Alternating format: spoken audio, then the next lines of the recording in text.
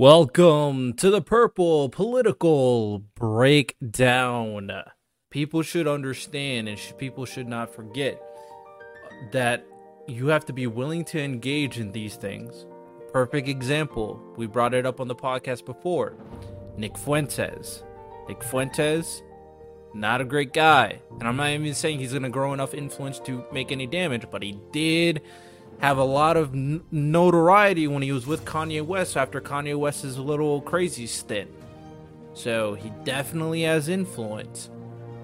I'm not saying it will grow too much, but you can't deny his existence and ignore it to the point where you think, oh, all the people Nick Fuentes has and all the people that listen to him, oh, they're just a small population. It'll be fine. I don't really care. They can all burn. That is not going to push anything forward. Welcome back, ladies and gentlemen. This is episode number 51 of the Purple Political Breakdown. I'm your host, Riddell Lewis, here with my co-host, Jonathan. He is back at action. I did say how you're doing before, but I'm going to say how you're doing again. How you doing? Busy and sore today. All right, fair enough. Yeah, I could say that I don't have the same soreness to deal with as you, but I've been busy as well. Of course, we're doing a lot of content here.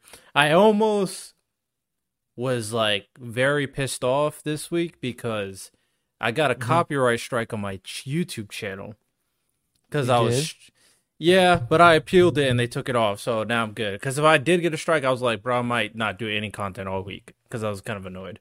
But they took it off, so I'm like, okay. And for what? So I was reacting to a Jubilee stream, which is crazy. I post Jubilee videos on my channel, no problem.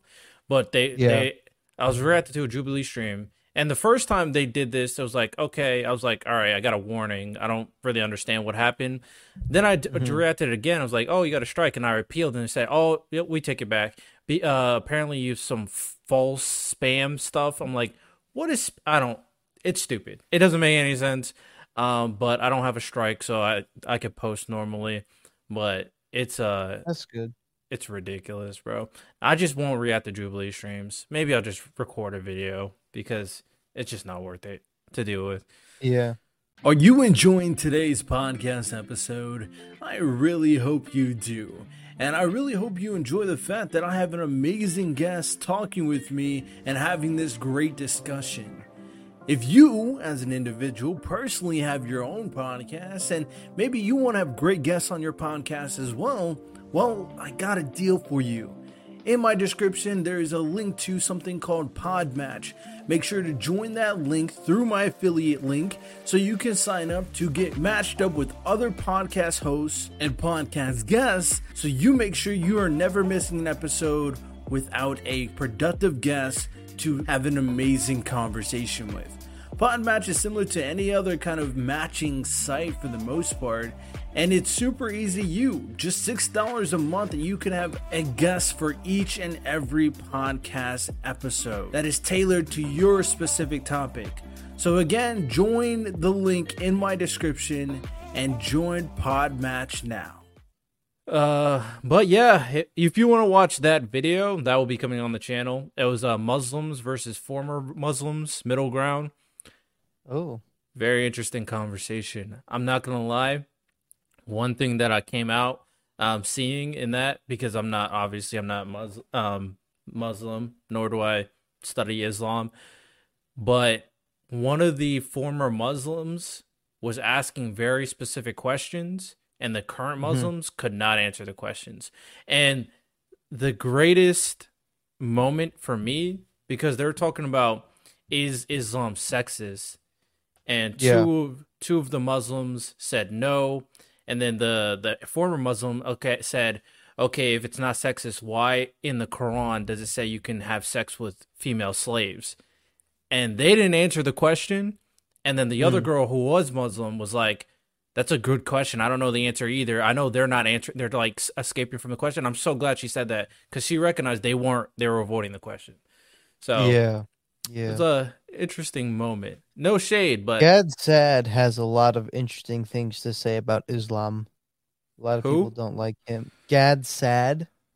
Never heard of him. Don't know who he is. Gad Saad. He's a psychologist. He's Okay. got a beautiful, amazing book called The Parasitic Mind. And it's all about ideology, essentially, and like the psychology behind ideology and different ideas and how parasitic ideas get stuck in your head. And in that book, he talks a lot about that very same phenomenon that you're talking about, the kind of ideological um, encapsulation of some Islamic traditions, and how people don't like, because there's that kind of phenomenon also exists in the Christian church, especially among particular sects of Christianity where they don't really know why they believe what they believe. They just kind of believe it. And Mm-hmm. it's dangerous for the Christians that, such as myself, that know why I believe what I believe. But people oftentimes, most people who encounter Christians encounter those kind of Christians that don't really know why they believe what they believe. Um, and that's a bad look for all Christians. When it comes to um, Islam, I don't know how many of them are like that. It seems as if a lot of modern iterations of different religions are kind of falling into that issue, that they nobody really knows where they believe what they believe anymore. But in Gad Saad's book, he talks about um, other aspects of Islam that are kind of don't really make any kind of sense, and how usually the political left kind of shills for Islam, even though they don't really know much about it, such as those things like the sexism, the homophobia, all of those different things. This is a very interesting book. It's not all just about that, but that's a big topic he cuts out. I can't guess like the overarching topic because it does even expand beyond religion, to be honest. Hmm. The willingness to kind of believe in something that you don't even know why you believe in something. That's the exact way people get manipulated as they do, and how wide scale manipulation can cause people to act very radically, i.e., stuff like January 6th, for example.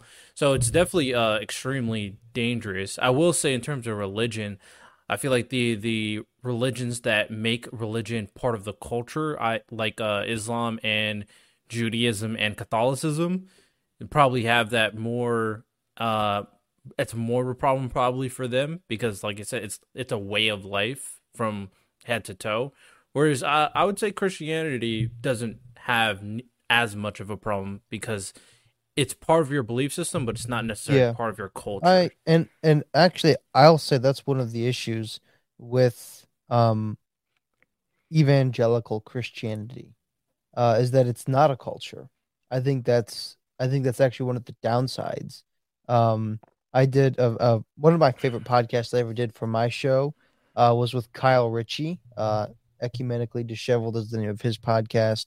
Um, and it was all about that. It was about kind of what evangelical Christians can learn from those more traditional Orthodox religions, specifically Catholicism and Orthodoxy.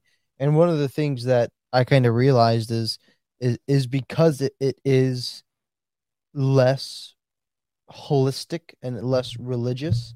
Um, a lot of people in the Christian sphere of things, they don't take it as seriously because it's less holistic, because it's more personal.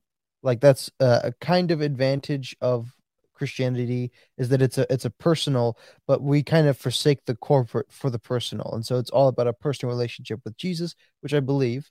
But we can't also forget the coming together of the body of Christ in church, and in the communal aspects of it. And because of that, I think it can be a little bit more shallow at times. It's definitely interesting conversation. I'm sure we're gonna have a podcast episode in the future because we never dove into religion in America at all, to be honest. I Probably would be touch very upon it. curious. I'd be very curious to hear me and Paul's thoughts on that, like how where we agree and where we diverge. It would be super interesting considering you're ride the right, but you're Christian. He rides the left. He's Christian. To see how you guys would approach Christianity and the governmental institutions and how they should play with or without each other. But before we kind of get into the topics at hand, I'm gonna read off. Now I will read reviews, so obviously leave a 5-star review on Apple Podcasts, Spotify. Leave a review so I can read it off.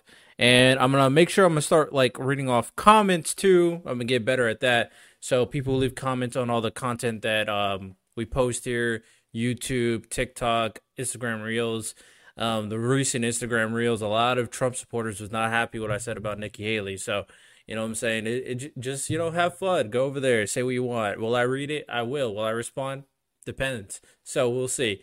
This is from Lincoln Clayton. Yo, I'm not trying to be rude. Love your content. It is factual and correct. Thank you for producing this love.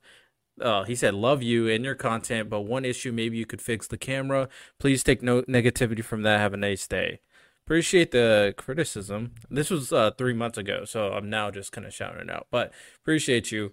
I won't say I'm not gonna say I love you back because I barely say that in the first place. But shout out to you. You know what I'm saying, shout out to you. This is from Way J. Our people have adapted to the point that we can make fun of ourselves and the struggles we have gone through as a people. And we aren't the only ones that have gone through struggles, so it's like we deserve some kind of reward.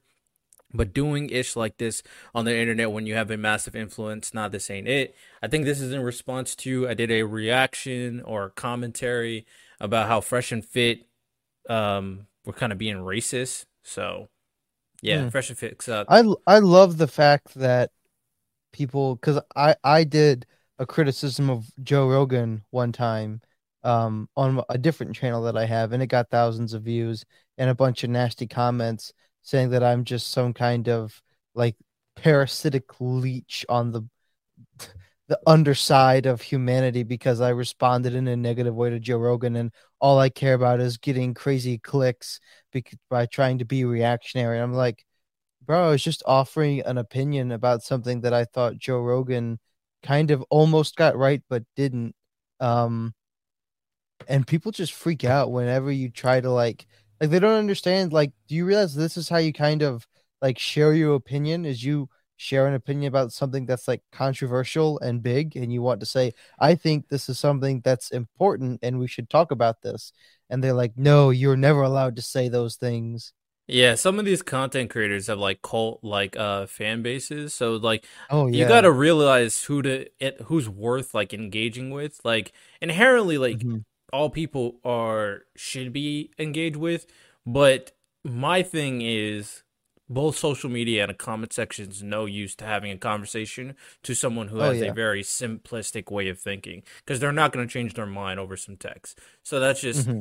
just Mm-hmm. as how it is. So I don't really I mean the same thing happens here because like when I talk bad about Vivek and Trump, I mean I don't really care. Some people would agree with me, a lot of people are going to disagree with me, but that's just how it is. This last person said, BM Hacks said, I respectfully disagree. I was talking about Nikki Haley in this one. Haley is an establishment elitist and will continue to fund the bloated and corrupt pay-to-play bureaucracy, no doubt in my mind. And, this goes hand in hand on how people kind of have this overarching idea that they don't even know why they believe it. I feel like people hate the bureaucracy and people don't know what bureaucracies are. It's just like Mm-hmm. Trump said bureaucracies are evil, so bureaucracies are evil.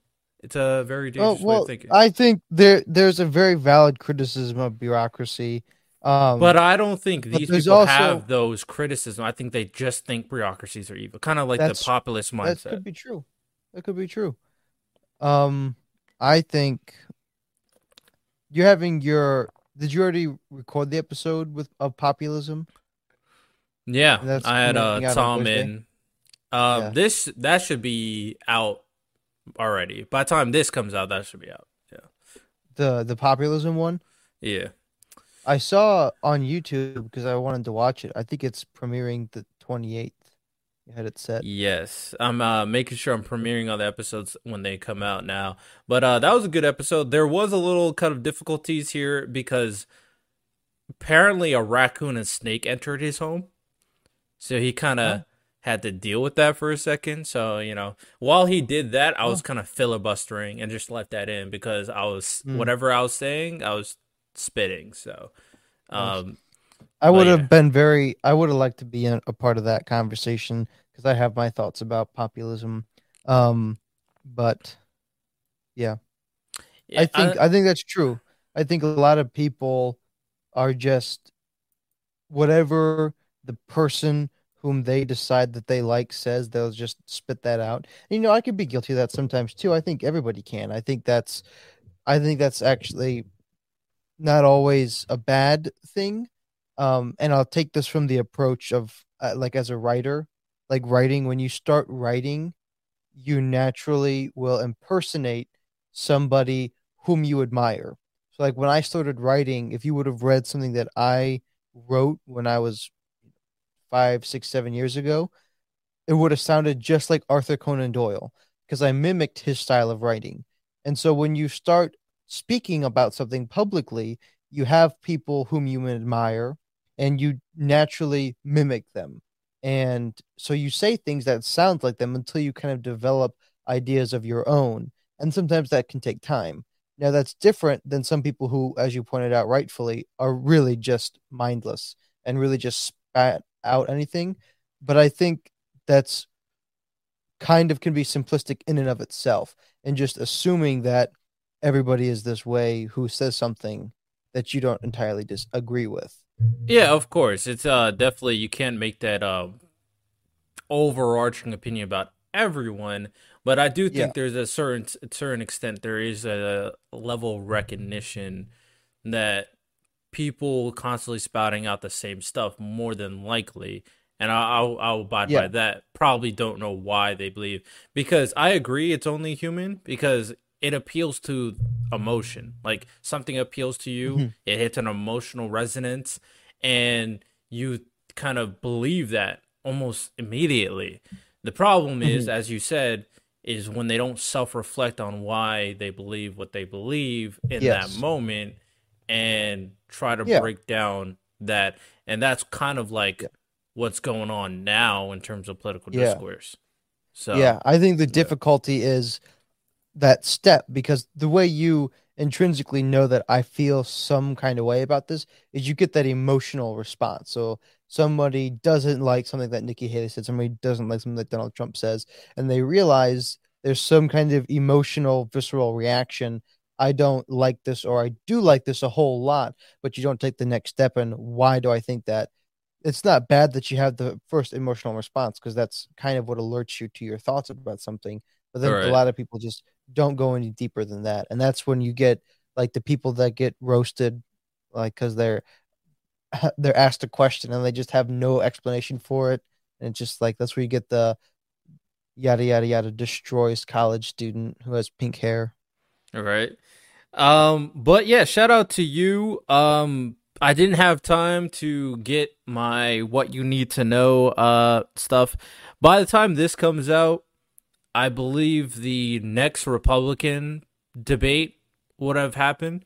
I plan to stream it. I think it's on Wednesday, so I plan to stream it, and it's kind of basically the same thing I did when the other one came out. Very curious. I know Trump is not being there. That's the only thing I know. I feel Correct. I Will feel like not be everybody there. else should still be there, right? Mhm. I'm curious to see how Vivek goes round two. DeSantis had I a am terrible too. performance. I feel He like did. he should come out well round two. And Nikki Haley, I feel like we'll have a good performance again. So I mean, those are the three. I feel like those are the three that people are just gonna have their eyes on. And Mike Pence only because he's related to Donald Trump.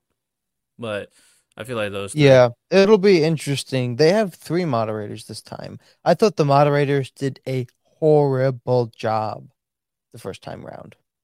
Horrible. Yeah, they never They really. got trampled Uh, on. I They yeah, didn't moderate. All they did is ask questions.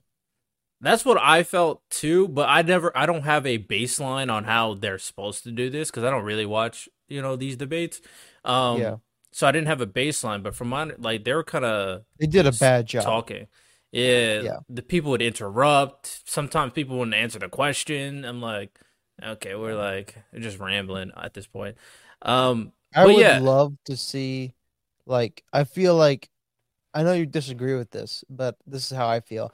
I feel like Joe Rogan would do an exceptional job moderating, um, because contrary to what you have expressed in the past, he actually does a great job when people don't answer questions that he asked, and he just goes after them.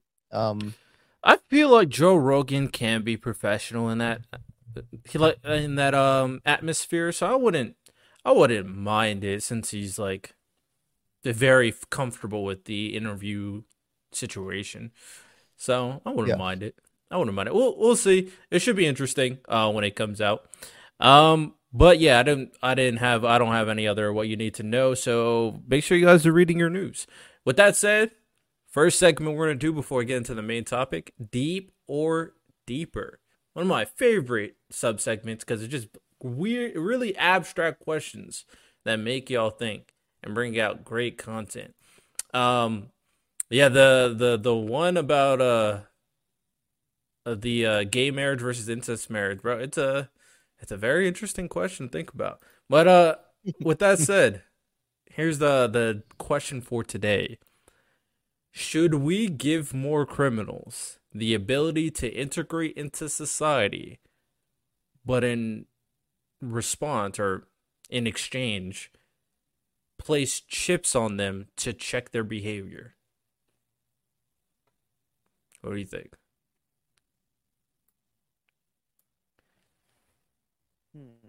What makes this question interesting, because this falls in line with our conversation about freedom versus safety. And what makes this question interesting is because criminals are inherently different because they kind of lose a lot of their citizenship rights in America. So it So I makes, want to hear. Oh, go ahead. I was just going to say, it makes the question very much different versus like any other individual.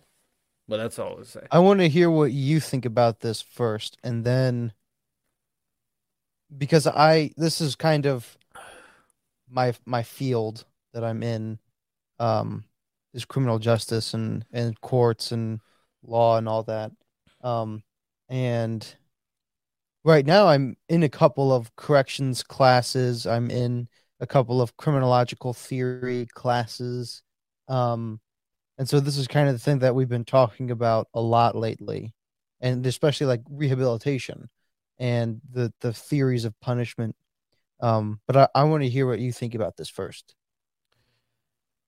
As society continues to progress, it's really hard for me to say that moving into a place of increased observance, basically more eyes on you, more specific technology to kind of track who you are and what location you're at, is kind of just going to be the natural progression of society. But in turn, I think it'll be making it more safe.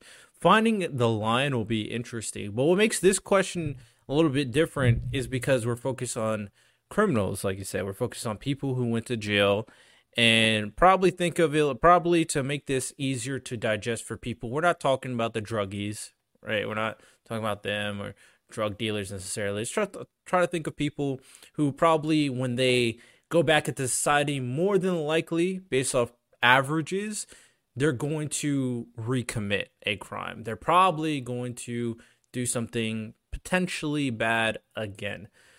So it's an interesting question considering, So because then why not drug dealers and uh, drug abusers? Because well, I wouldn't they're very highly likely to reoffend. yeah, I wouldn't say not them, but the reason why I kind of put them in a separate category is because of potential violence that they can attribute to society or a person. So like someone who just Okay, smoked so marijuana. in this, okay, so just to clarify, because this can change my answer a little bit. In this particular scenario, we're talking about violent habitual offenders that we will chip when we release them into society. Yeah, I think that's a better Okay. way to kind of start out the conversation. So violent ones, obviously pedophiles, rape, stuff like that. Those individuals when they go back into society. And for me, I think getting to that place might be okay. And the big part about the question that I brought out is more criminals. So it could potentially allow more people to get out of prison because we know that our prison system can people say it's overpopulated, as they say. So having more people in prison in general is probably just not good for society as a whole. But if we have a better way to make sure that these people are getting properly rehabilitated by having these type of check on them, like not just a ankle brace or not periodic checks with your probation officer, but something that you can't take out unless you go to some crazy black market and they really do some surgery. But it would be crazy for them to go that far, honestly. So I think eventually a society probably could move into that phase. The main concern for me when it comes to these situations always and will always be that is making sure we have the proper standpoint, meaning that we know exactly what the purpose is and we make sure that there are checks to prevent it from going any further than what it is now. That's always going to be the concern for these situations like these because you can obviously see the abuse of power that could happen from something like this. Mm-hmm. So ultimately, if it kind of gets more people rehabilitated, gets more people out of prison and back into society, because keeping certain people in there for a long period of time probably is not great. And even if you wanted to add another extra kind of factor to it, whereas maybe for the really violent ones, some of the sexual offenders, even though they do come out, maybe even having it where they're not necessarily all just coming back into society, but I know there's like a town that exists for like sexual offenders. Is like all these sexual offenders all go to that one town that exists, and it's like, okay, you're on the registry, nobody's gonna accept you, so come over here. Possibly something like that could also kind of make this even better for everybody involved as well. But for now, if I had to think about it, I probably would lean this could be beneficial for our criminal justice system overall. Could be. So, I would not be in favor of this at all. And there's a couple reasons. Firstly, we do pretty much already have it, and we have the electronic monitoring system, the bracelets, and people don't really take those off, and people can't really take those off because there's actually what people don't realize is when they put them on, there is a cord that wraps around it, and if that cord is cut, then it will alert them, and they can't just they can't slip it off of their ankle without cutting it the way it's attached. So there's that. We kind of already do have it, but you are right in that a chip in somebody could potentially bring it to another level depending on how you do it. Because you could, if you with the chip like that, you could potentially not need alternative means of figuring out that they're not consuming alcohol or other illicit substances with that chip, as opposed to putting on multiple monitors. The issue is this is what people don't realize, and I don't know if you knew this, but when somebody goes to jail, and so jail is different than prison in term length and function. But if somebody goes to jail, that means they've been sentenced to less than a year. And I believe the same stands true. I don't know if the same stands true for prison, but I know in Ohio, if you go to jail, you have to pay for your jail sentence. But if you get out on something like electronic monitoring, you also have to buy that monitor and pay for that monitor to function. If we were to have the technology to chip somebody, then that requires a whole lot more money to create that chip. And they're going to have to pay a lot more money to get that chip installed and to function and to keep that chip functioning. Just because the technological advances and the cost of manufacturing a chip like that. Now, one of the issues, if the goal is to rehabilitate them, is to obviously keep them out of prison. But if we want to keep them out of prison, this is a very common issue that people can have with something like parole, is getting them a job in the first place. But if we want to chip them because they're a violent, possibly habitual offender, we're going to have to make them pay for that chip. But if they can't get a job and they can't pay for the chip, then they're not going to make money, which means they're not going to meet their parole requirements, but they're also not going to be able to afford another aspect of the parole environment, which is the paying for the chip, which means we're going to have to throw them back in jail because they violated their parole. In many instances, depending on the charge, a violation of parole is a more serious offense than the actual charge in which they were imprisoned for. And we would just do that cycle over and over and over again because of the difficulties of parole and the costs of things like that. Um, so that and that is only if I suppose if the goal is rehabilitation, because one of the things we do know is the longer you spend in prison, the harder it is to rehabilitate you because you're ingrained in that prison culture more and more, and you just distance from society. So that brings up a whole issue of which I'm exploring now, but I don't have to get into that. But if the goal, like you said, is for the purpose of rehabilitation, I think this would be a bad way to do it, just because it would constantly lead to parole violations. I will say that inherently based off the process that you're referring to, because yeah, I didn't know that they would have to technically buy or pay for the systems Hmm. that are Hmm. um part of them. But I would say if the They're choice not cheap was, either. and I would imagine it so, but at the same time you only can feel so sorry for people who are habitual offenders at the same time. I will say this. I feel like if the option was prompted to them, they still would take the chance Hmm. to get back into regular society and get out of prison. More So often than not. But I will it's hard for me to imagine that a system put in place where if you can't afford this technology that you're kind of going out is a good system inherently. Because like for okay, let's point it out there. Let's get some numbers. How much would it an average cost to pay for like the ankle bracelet for an offender? okay, so the ankle bracelet, um, it goes by the day because they'll send you like 90 days on an ankle monitoring system or something like that. I bet you I can look it up. I'll look up for Ohio. I want to say it's not cheap. I would Um, yeah, I would imagine it wouldn't be cheap. I'll look it up here. Um,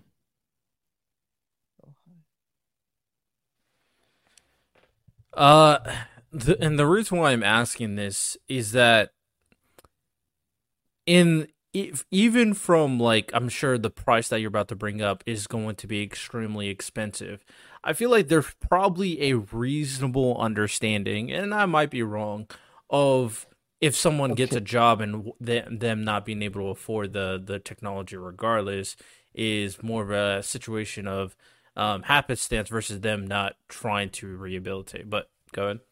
So okay, so it'll depend on a couple of things, but this is for an electronic monitoring in Oregon.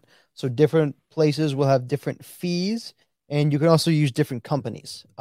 But so this is from Oregon Municipal Court.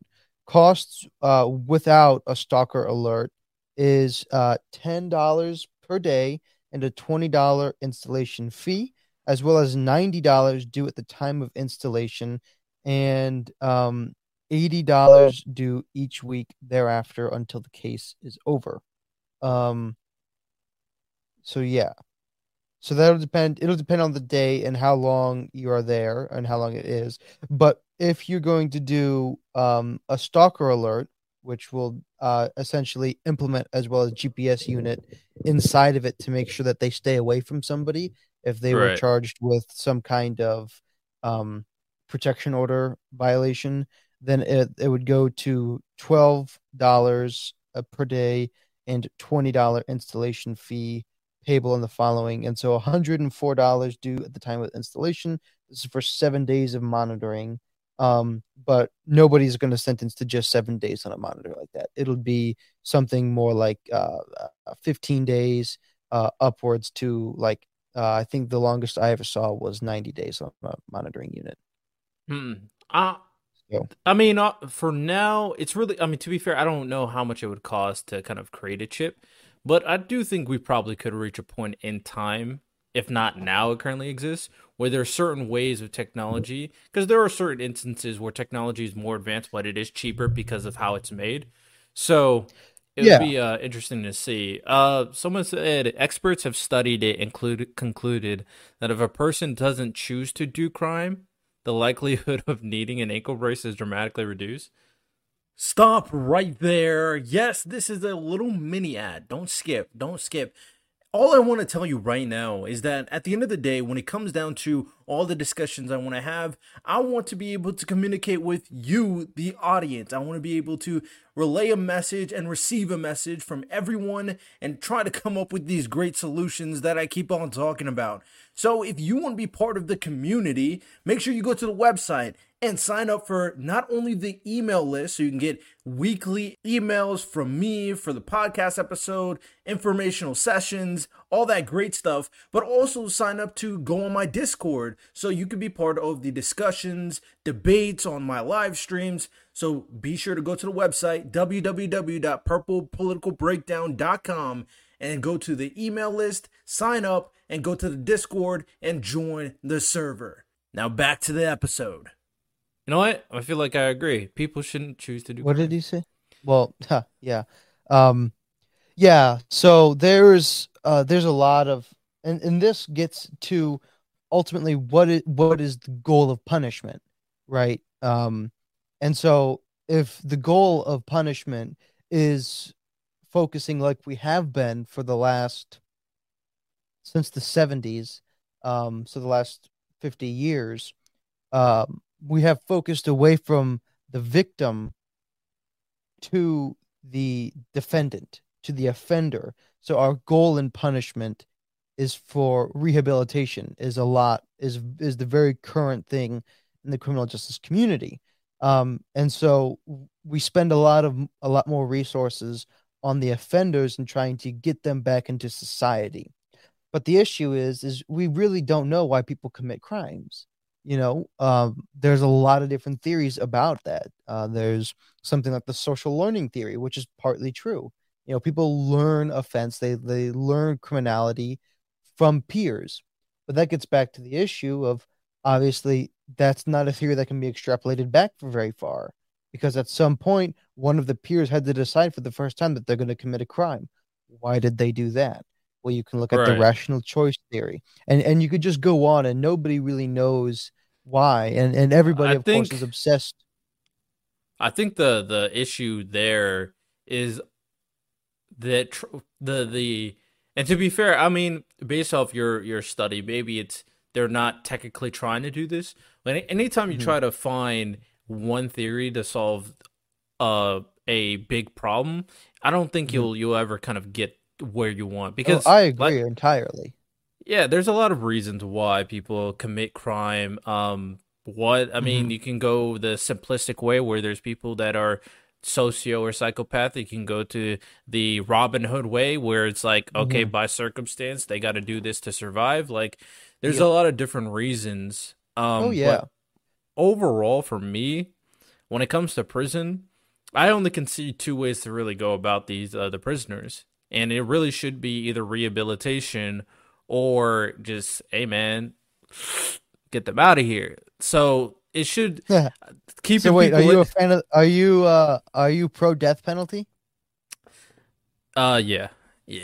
Certain I people think just we talked gotta. about that one time. I don't think we Yeah. did, I think but I think certain people should we might have talked get about out it of here. afterwards one day is what I was saying. Um Yeah, it's like there's but no reason why we got to rehabilitate Jeffrey Dahmer, right? Like, mm, there's really no reason why we got to do all that. this is, I don't want to belabor the point if we got to move on to something else, but I I'm not a fan of the rehabilitative model. Um because certain people just will not be rehabilitated. This is one of the Right. issues with rehabilitation, and the theories is they're trying to come up with ways of rehabilitating people, of which many of them do not wish to be rehabilitated. Um, and so you can't force rehabilitation on somebody.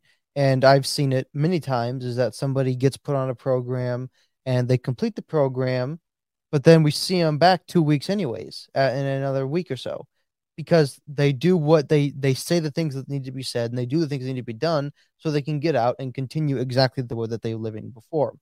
Which means and which means we need to find a punishment for them that is just, and that they have paid back their debt to society. Is, you violated this way, Yeah. and this punishment is swift. And this is what all of the research has suggested. This is everybody's very upset about the tough on crime era because it jacked up a lot of the penalties, but it didn't really do much to deter crime.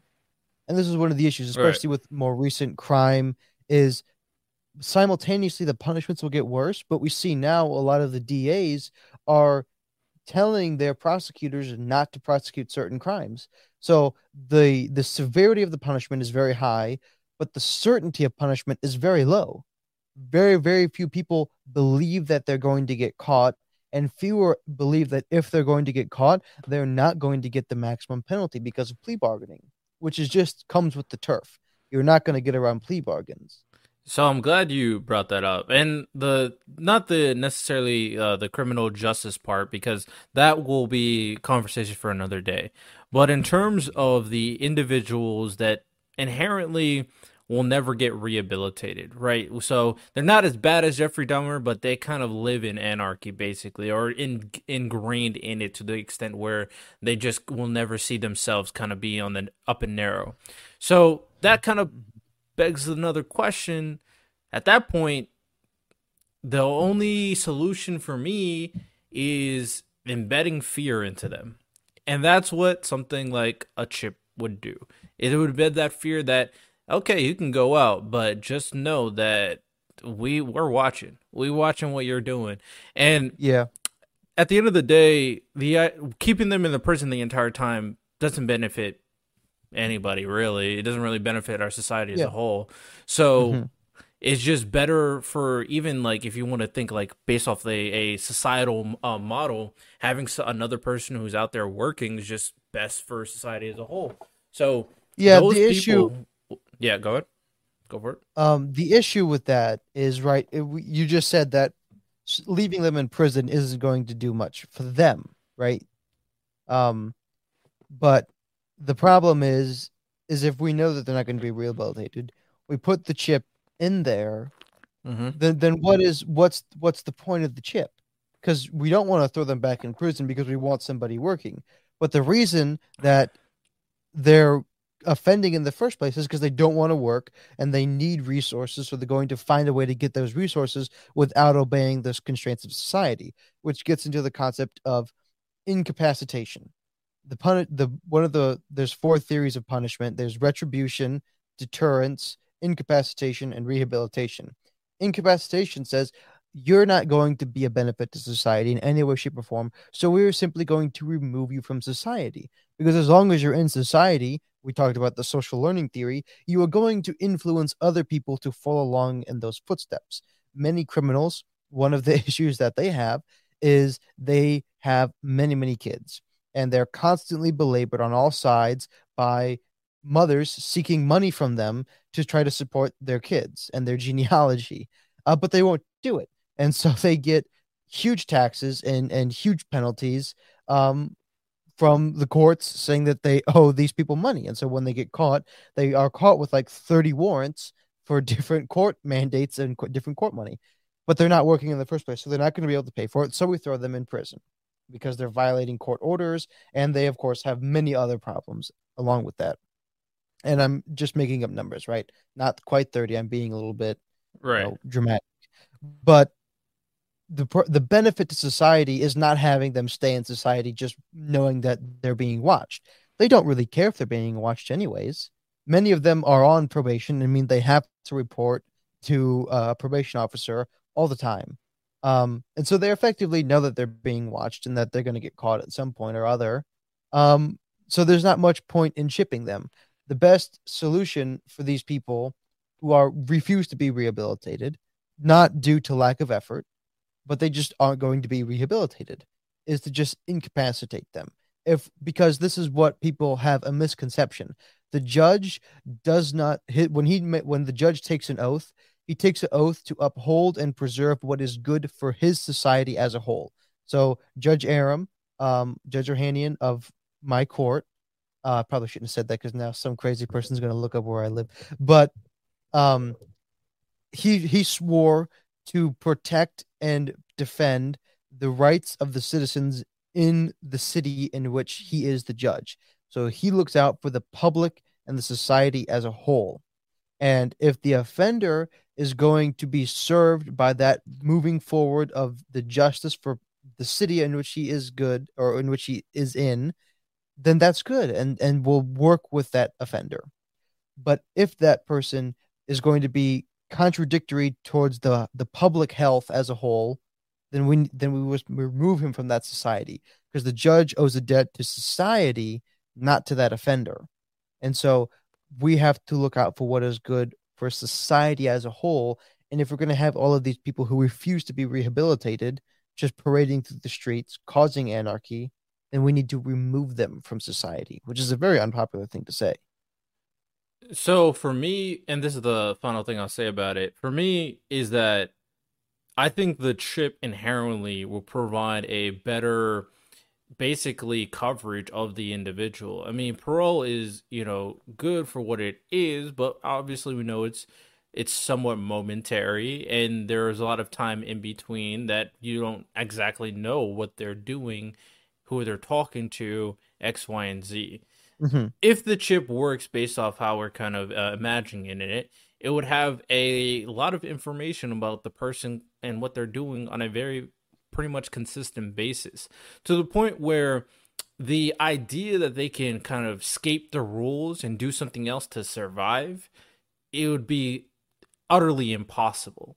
It'd be basically, you know, it's tough to say that, but they'll basically be on 24-hour watch for the Yeah, most part. I So got with you. the, Yep. so in that situation, because of the lack of ability to do anything but actually work, there's really no way that they can kind of buy into that criminal behavior. Now, with that said, those people knowing that they're still being watched and go like, I just can't do this, at that point I think there is something to be said that they should be incapacitated.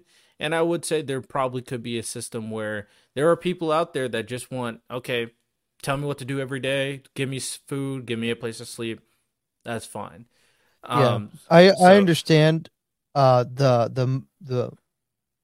the concept behind it. This is the one flaw that I can see in that, and then I'll be done. Um, if you were to do something like that, there would have to be some policy that gets passed along with that technology to ensure that criminals can get jobs at places. Because the one issue is, right, they want to work when they get out, but they can't get a job because they're labeled as prisoners, right, right? They yeah, have that public record that can be found at any time. And I think, that comes with the turf. People should know that depending on your crime, I think if you're applying for a job in which your criminal record is uh important information, like you're a sex predator and you're trying to work at a school, then I think you should have to do that. But I think if granting the premise that we want to rehabilitate people, and I'm not saying that we don't want to rehabilitate people, obviously, but if that's the premise we're going off of, then we would need to make sure that I don't think we want their criminal record gone immediately. But maybe if I'm applying at a hard labor job and my offense has nothing to do with this work, then my criminal record doesn't exist at that point. But if it is, then they can access it. right. That way they can get work, pay for the chip, and be productive in society. Yeah, I would agree to that. I would agree to that. So with that said, we're gonna touch upon our main topic. Liberty here said some people are just bad. Bad people choose crime. Ain't no mystery. Good people don't do crime. Generally, I mean the concepts of good and bad is very very nuanced, to be honest. I agree, Liberty. That is a slightly simplistic approach, but I by and large I agree with you, right? a lot of the theories of criminology are really just trying to avoid the fallen state of man, which I don't have to avoid as a believing Christian. I realize that you know the heart is desperately wicked, above all things, and desires things that are very bad for it. And a lot of people give into that temptation. It's not, anyways. Yeah, I could Uh, I could go on for hours about this these topic. these type of conversations are very unique. But with that said, for the last half an hour or so, we're going to be talking about the main topic at hand, which is the power of the minority. Now, what I mean by this is I had a kind of epiphany. Um, there's a every time there's certain conversations where we kind of recognize certain things. For example, the minority the vocal minority is a term that is used for people who are the minority of people on maybe the internet in general, or maybe a follower of some certain person, but they are so loud it seems like they represent the entirety of the people. Or we Mhm. use terms that revolving around, stuff regarding trans stuff, where it's like it's happening to a minority population. Like, how much should we care? And I had an epiphany regarding this concept because inherently, a lot of these situations revolving the minority, honestly, I'm beginning to think they matter way more than we're actually giving it credit for. Because in reality, a lot of the people who benefit from like certain being maybe an entertainer or content creator or being a businessman, most of their profit comes from a minority population. Most of the clicks, most of the views come from a minority niche population. So it makes me really think that yes, a lot of these instances revolve the people who tend to be the loudest, especially in like social issues, are the minority. But the one that make that the people that is actually making any change and any impact is also the minority. So Mm. I feel like after having this epiphany, I'm realizing that we can't undermine the value of the minority as much as we think, as much as we do, just based off numbers. Because if we're comparing impact, how many times in general can we really like think? And maybe I'm overthinking a few things, but how many instances can we think when it's kind of starting a very powerful movement where it was the majority that was taking action and not the minority? Nope. Most of the time, it's the minority taking action and the majority follows. So I feel like that is such an important point, and it makes me recognize that the minority is probably the most important aspect in a lot of these conversations. What do you think? Yeah. Yeah, I think that you have certainly identified a correct trend, right? There's the very famous 80/20 rule that 20% of a company's profits, or 80% of a company's profits, rather, comes from about 20% of their business, right? That's so like, it's just marketing and all these different things that like 80%, or like in volunteer work, like 20% of the, like, so for our church, like 20% of our church accounts for probably more like 90% of all the volunteer work that gets done. Is just a small fraction of the people. So yeah, like your most loyal fan base, of the 100% people that you have, really only 20% of them are going to engage with all the material. They're going to really be avidly following. That's certainly the case. Um, so yeah, I don't think there has ever been a discounting of the value of a minority, right? I think that's at least in my estimation, and from what I have observed, is I have never thought like, oh, a minority is insignificant, especially a loud minority, right? It's always the squeaky wheel that gets the grease. It's always the minority that cause a big ripple effect. But the issue is treating the minority as if it is the majority of people. That is the issue. The issue is when we realize that when we make policy that is scoping across the entire nation, catering to a very small minority, especially this is the issue, especially when we realize that what this particular minority wants is not a good thing. That's not for the benefit of society, right? That's the issue. No, I'm definitely there with you because not every minority is probably in the betterment of society as a whole. And I wouldn't even say that people in generally think the minority are insignificant. The point that I'm trying to make is recognizing their impact, because what this Mhm. can do is it can really put in perspective how much of a basically a benefit of said trend or movement or minority movement versus how much of a threat that minority movement can be.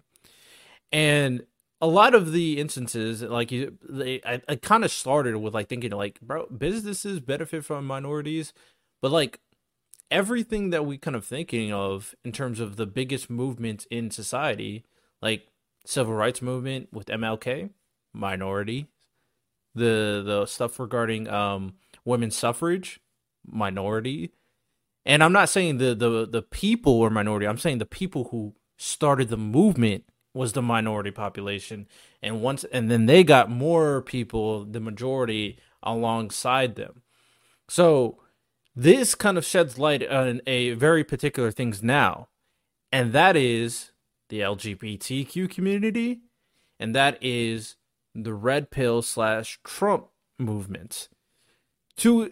Like different movements, very different Well, the Trump agendas. movement is not the minority.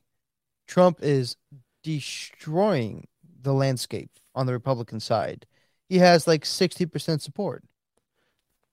So I'm glad you said that.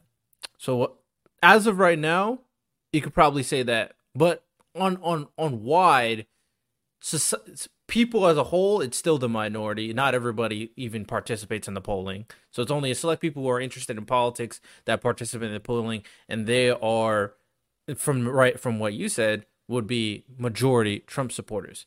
But that's the point. It started out as a minority, and Yes. it grew into the influence to the point where we have people actually thinking that the election is rigged. So and now it's a majority based off people who participate in polling.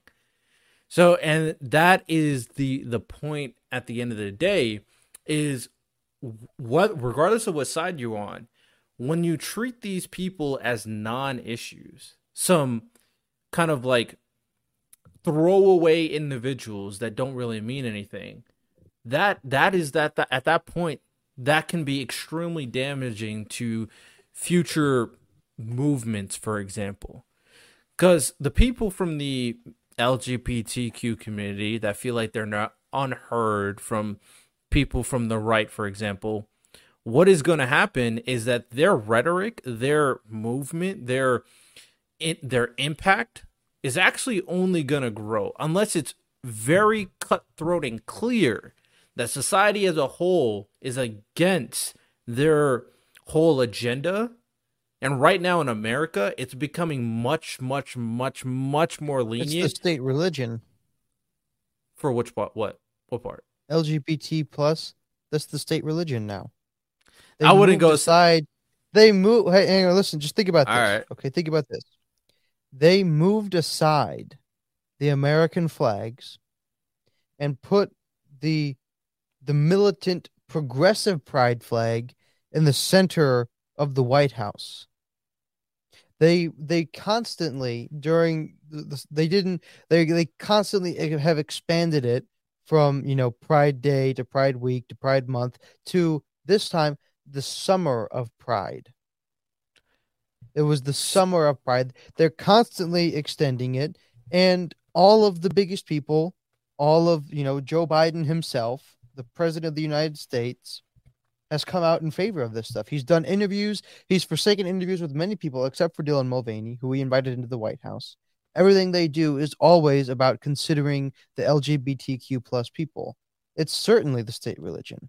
Regardless They of what made you think, all of it's kind of the regardless of what you say regarding the LGBTQ community, and they are getting much more like you said, they're getting much more consolidated in their rhetoric to the point where they do have flags. Um, regardless of that, because I think both sides have that, which I pointed out both sides.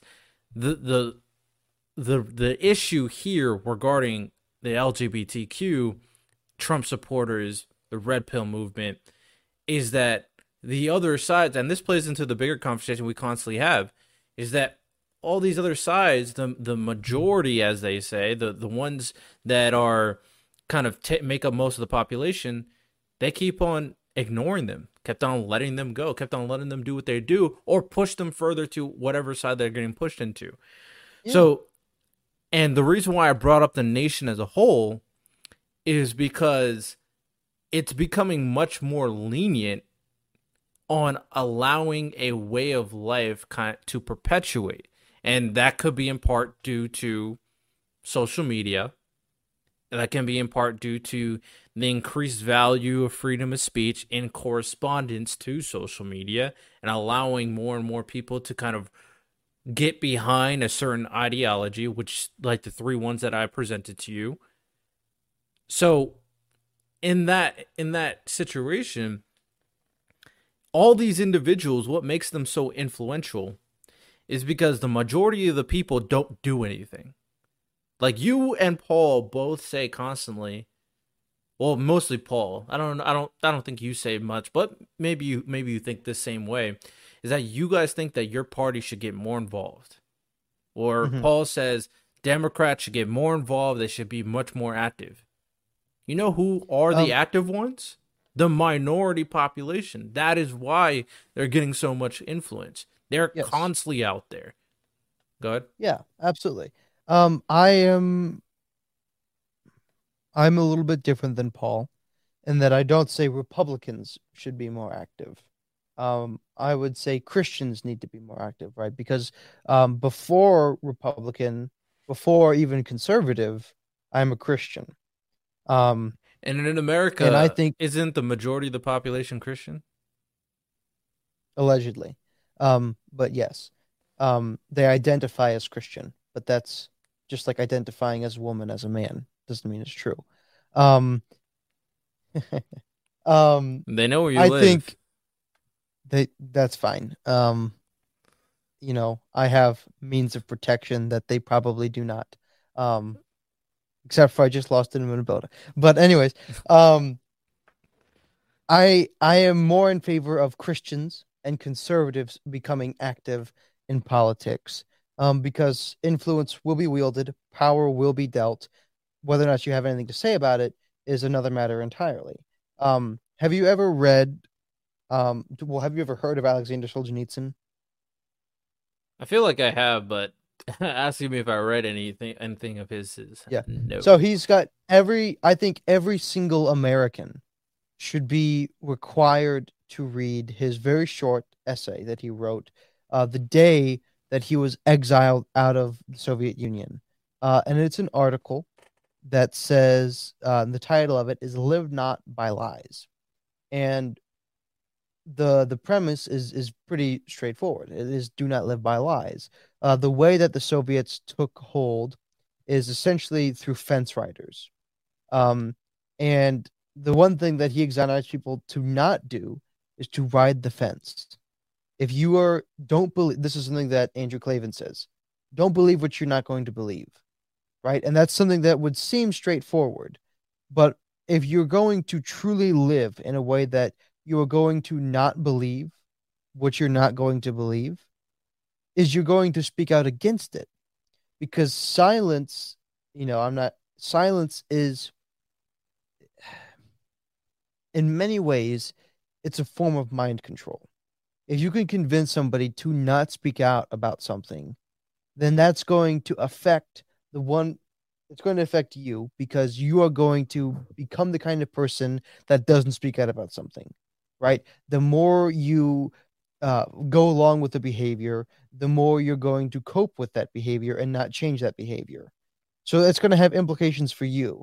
If you are handed a lie and you don't, and you say you're afraid to speak out about something, then you're not going to speak out about something. But there's somebody else who maybe your words would have affected if they had heard the other side. This is why we talk about all the time how internet silos form, because it's very easy to watch one video that's a very convincing video about the fact that the earth is flat. But if you never prevented the other side of the story, that's going to affect the way you think about something because you're not going to have access to that.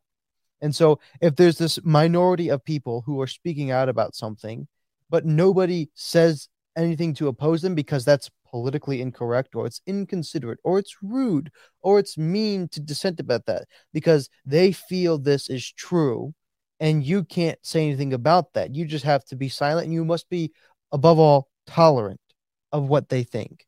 But if I believe heartily that that is false, that that is an untrue premise, I'm not saying anything specific right now, so this can apply to anything. I want to speak out about that. And if I can't speak out about that, that's a huge issue because it's letting a lie, in my perception, and in sometimes in all reality, perpetuate through me because I don't speak out about something. And that's why minorities can have such a huge influence. Because if you are convinced that, well, I have to be tolerant towards this group of people no matter what, then I won't speak out about it. And that's how they can have such big effect is because of fence riding. I do think that definitely plays a part. But with that said, I'm thinking about everything scaled, everything in terms of the conversations or the rhetoric or the positions that people have on the whole. And it's clicking more and more that at the end of the day, the biggest issues or the biggest movements that people try to push, or even the situation that you presented already regarding we shouldn't create policies based off the minority, inherently, that makes sense. Logically, that makes sense. But moving forward, I don't think these are valid enough reasons. I think you need to get in depth a little bit more because when it comes down to impact versus numbers, I think impact pretty much wins every single time. Impact and influence. And the difference between a minority population for anything, like the biggest example we can point out in America is that the biggest minority that has all the power, the 1%, they have the most influence, the most money, and they're all the important people. George Soros, what's his name? BlackRock. Oh, BlackRock, Vanguard, State Street. I don't know the owner. I don't remember the name. Was it? No, I forget his name. But these individuals, a lot of power. We know this. They're the minority. A lot of people's issues with like maybe some lefties saying, "Oh, the institution's racist." Their issue is not the majority of the population. It's the minorities that have the power and control. At the end of the day, big people's issues, and it's coming to me more and more, a lot of these situations are based off minorities having extreme amount of influence and impact because they're the ones that go and take it. They're the ones that get wealthy. They're the ones that become activists. Yeah. They're the ones that go out in society. They're the ones that vote. They're the ones that are involved in politics so much that they're going to be the first people that politicians see. It's not going to be the person that, like you said, fencing to stay at home. No, the first person they're going to see, if you're on the right, is a Donald Trump supporter. Or the first person you're going to see, if you're on the left, is an LGBTQ supporter. So the reason why I'm pointing this out is that the conversation that we shouldn't create policies because it only affects a minority population, although is true, it means nothing. Because what do you mean it means nothing? It means nothing in the sense of if you're a politician and your aim is the people that are supporting you, the people who are going to have the most impact in supporting you is going to be that minority population. And I think people should be looking at the American people as a whole, but we know the politics game, right? We know what it is.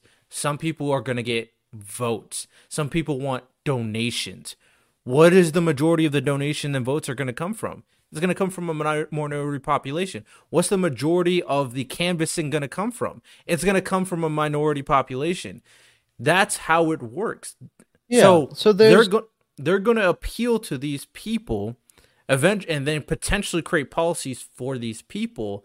And the only reason why I'm pointing this out is because the expectation, just because there are a small percentage of people, and that's enough for you to dissuade people of their impact, is just not actually true in reality.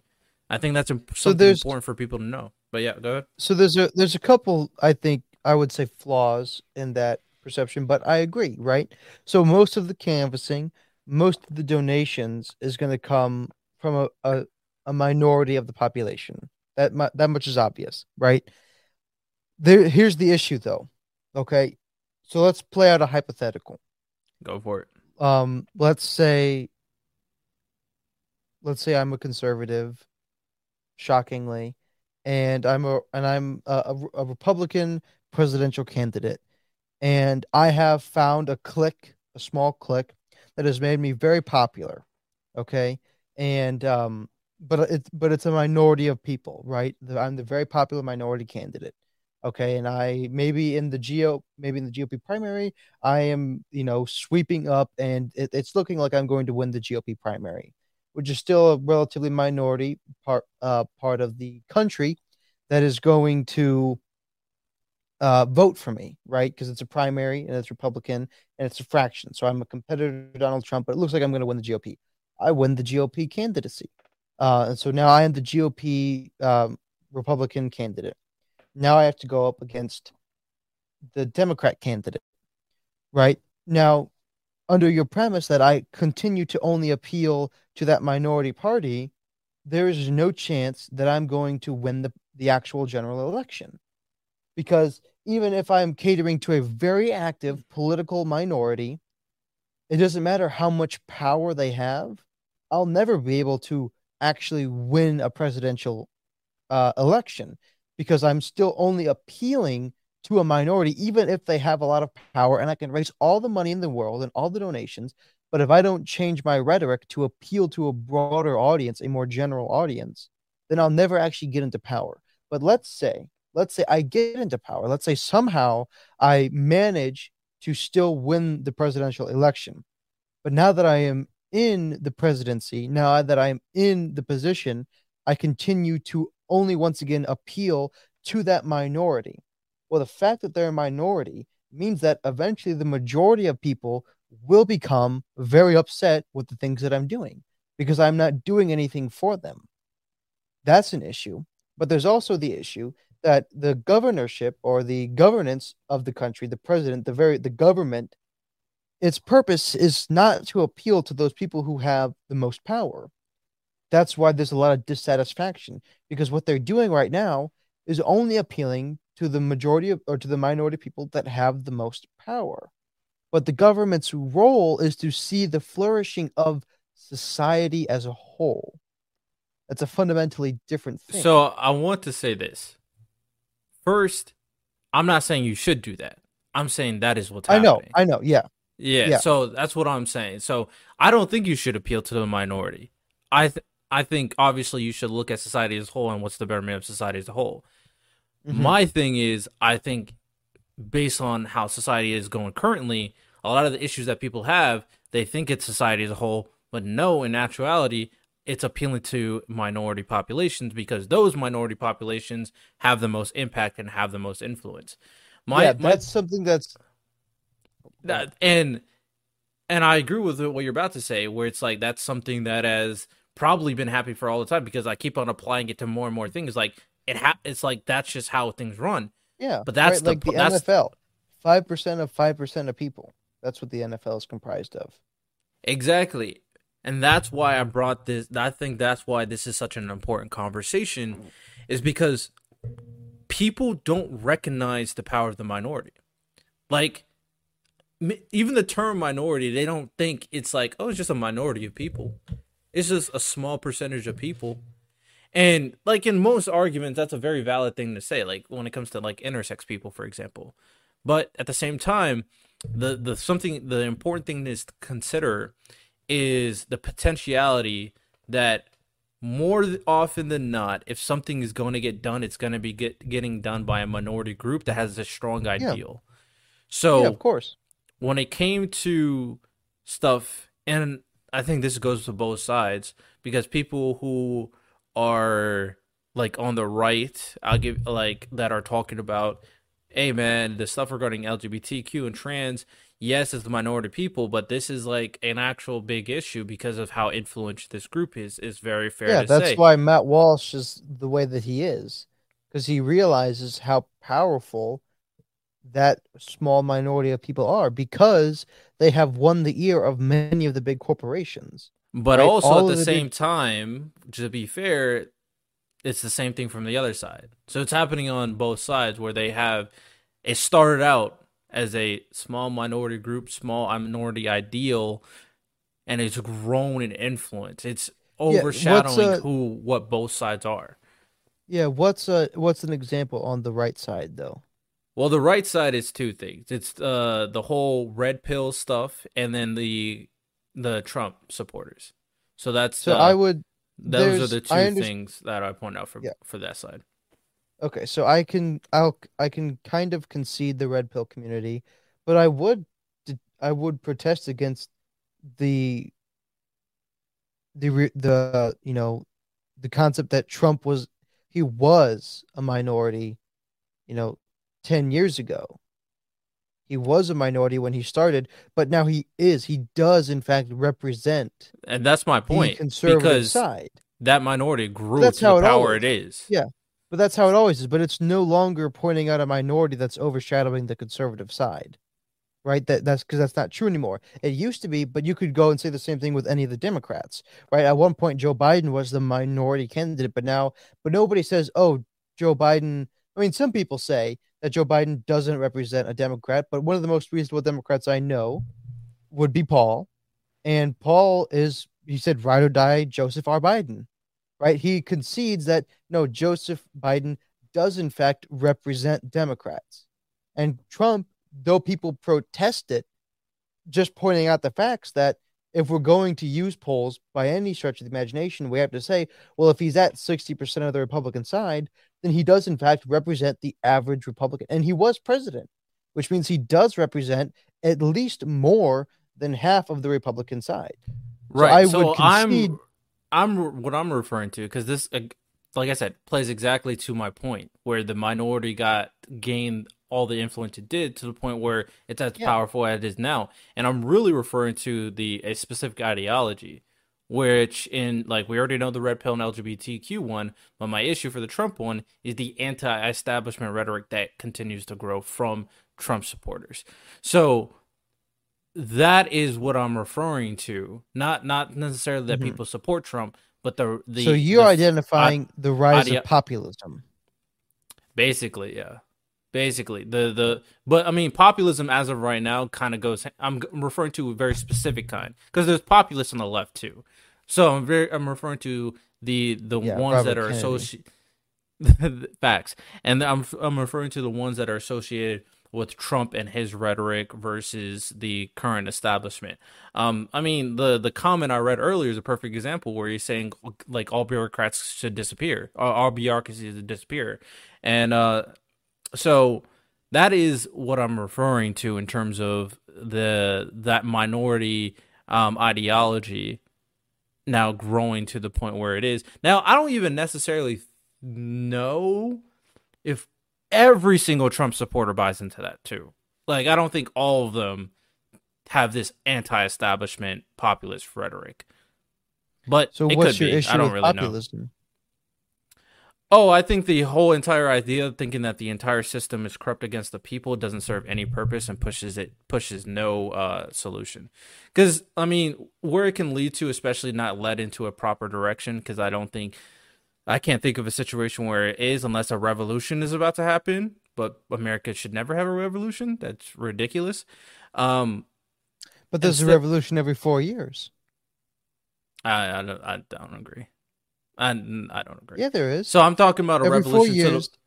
I don't. I'm not. I'm never gonna agree to what you're about to say. I'm saying the What am I about to revolution. say?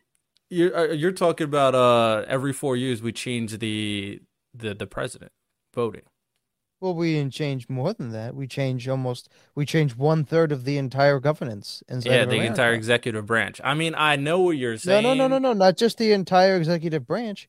They have it set up so that every third year or every 1/3 year, Yep. um, they change 1/3 of the entire governance, which includes all senators, House of Representatives, all Congress, Yep. Them judiciary, too. Yep. all of it. Yep. Yeah, I'm not that's a agreeing. Oh revolution. no. I'm not agreeing. But no, But but so also, I mean, I know I'm being I a know. little I bit know. counterintuitive in this. No, I get it. I get it. The point is, because I don't even want to be stuck on this Trump point. The point is that the influence of the minority population. There's two things I feel like should be addressed, and we should probably just do this because I try to keep this under an hour and a half. But if we go a little over, I'll talk to the people. But the point is that I feel like there's two ways we should approach this.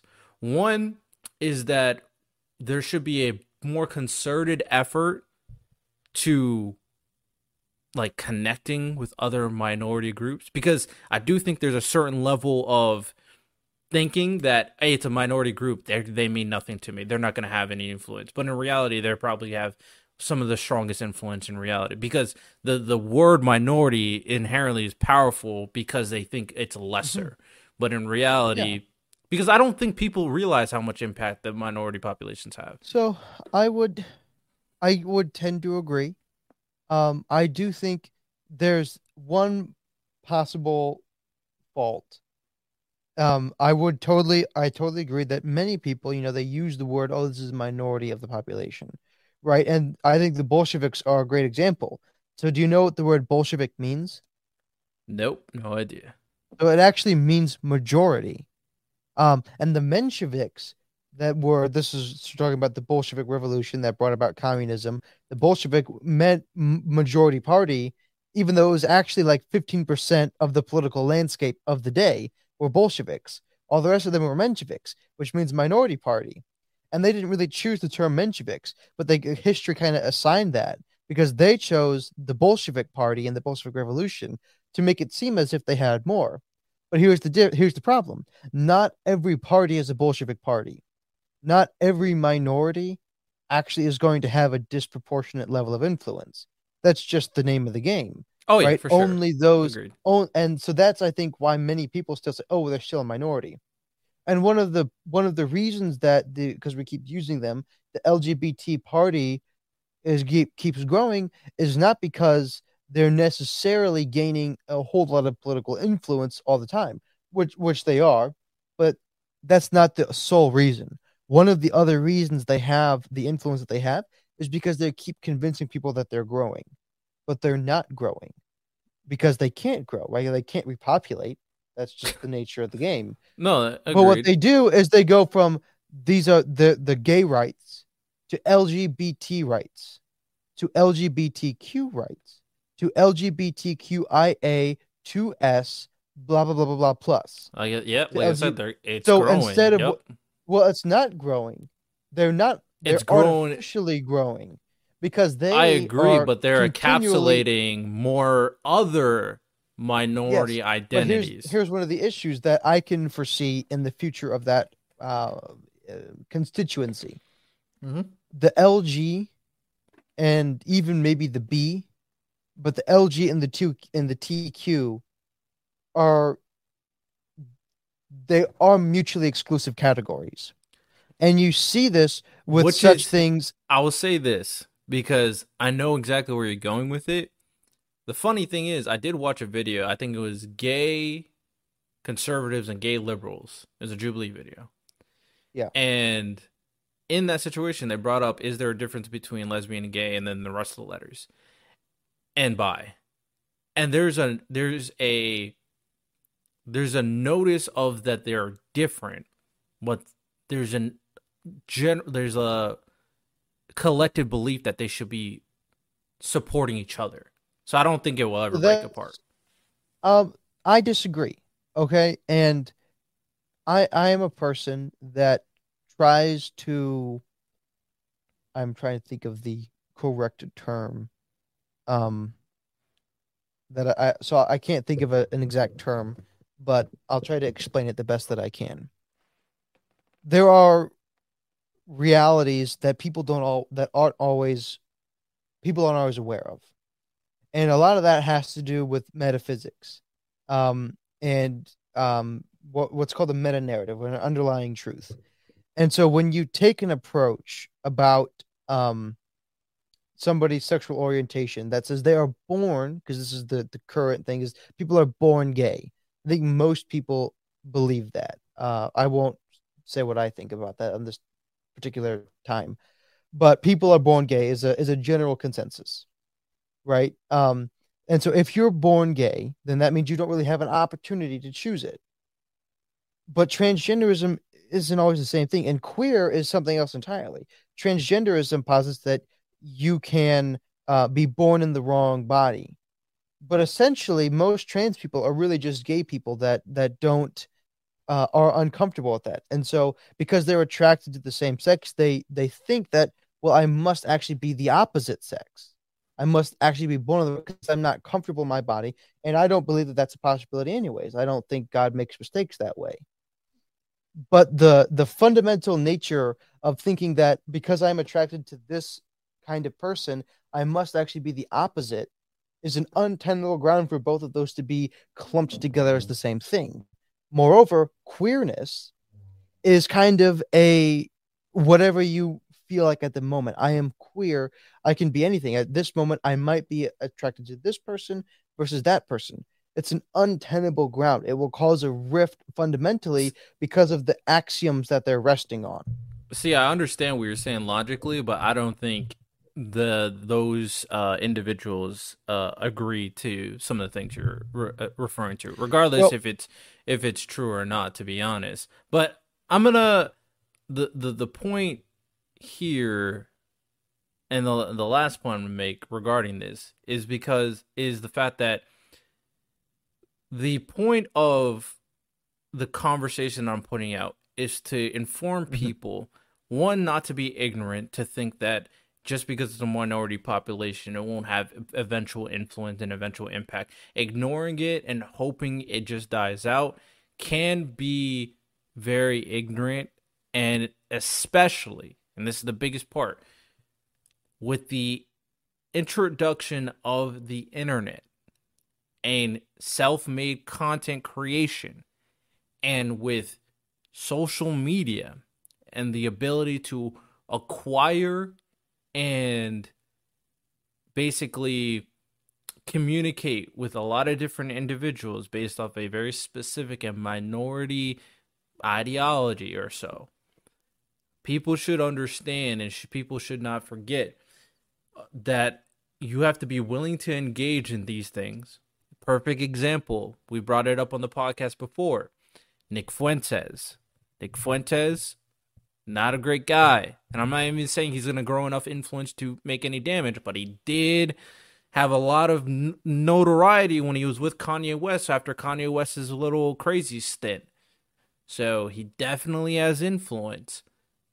I'm not saying it will grow too much, but you can't deny his existence and ignore it to the point where you think, oh, all the people Nick Fuentes has and all the people that listen to him, oh, they're just a small population. It'll be fine. I don't really care. They can all burn.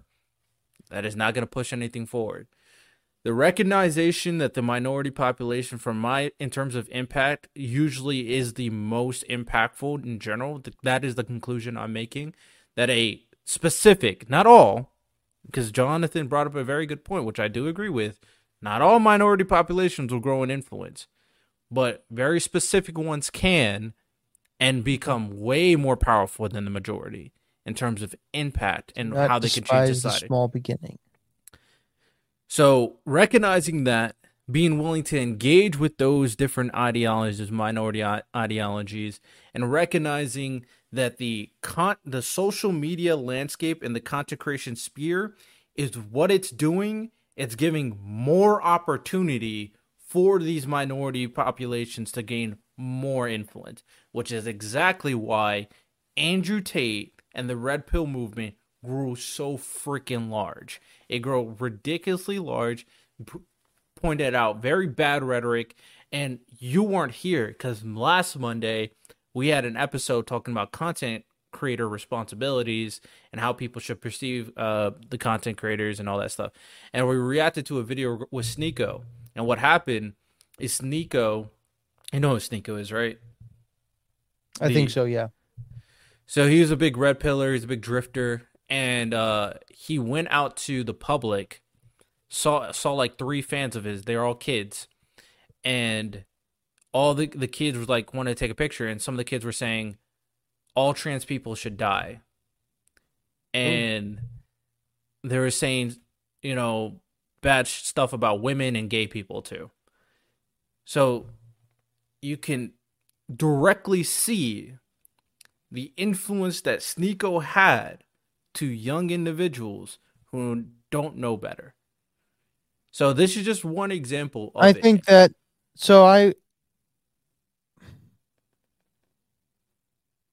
I think that is less the fault of Sneeko and more the fault of the parents.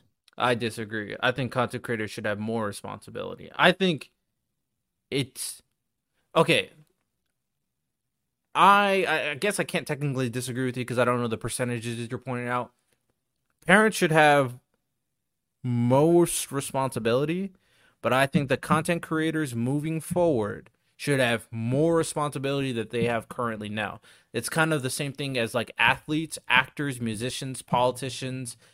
All those people have a PR team. All of they act a very specific way because they know their influence. Content creators don't have any of that. They just act authentic.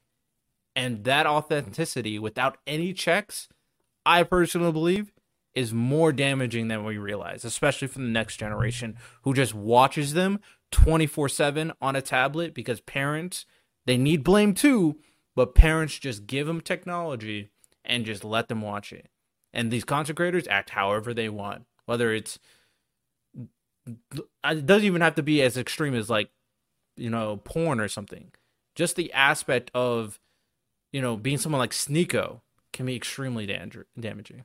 So that's my point, because I don't know your percentages on it. So that's what I'll say. We could talk about it afterwards. I know you got to end the episode for today. So yeah, wrap up. We went a couple minutes. Like I said, most of these episodes are about an hour and a half anyway. But this was a very important episode. Very good conversations per usual. We'll eventually have a whole president tier maker episode. You know, I was doing my own research on certain presidents, of course, you know, informing me of what is going on. So we'll have that one of these days. And hope you guys enjoyed per usual. You can go to the website, email me, support the podcast on Patreon, of course. Rate it 5 stars, Apple Podcasts, Spotify. Do all that at www.purplepoliticalbreakdown.com. If you want to watch the full video version, you can go to roku.tv on the Planet X network to watch the full video version. And yeah, hope you guys enjoyed. You all have a good one. Take care. And peace.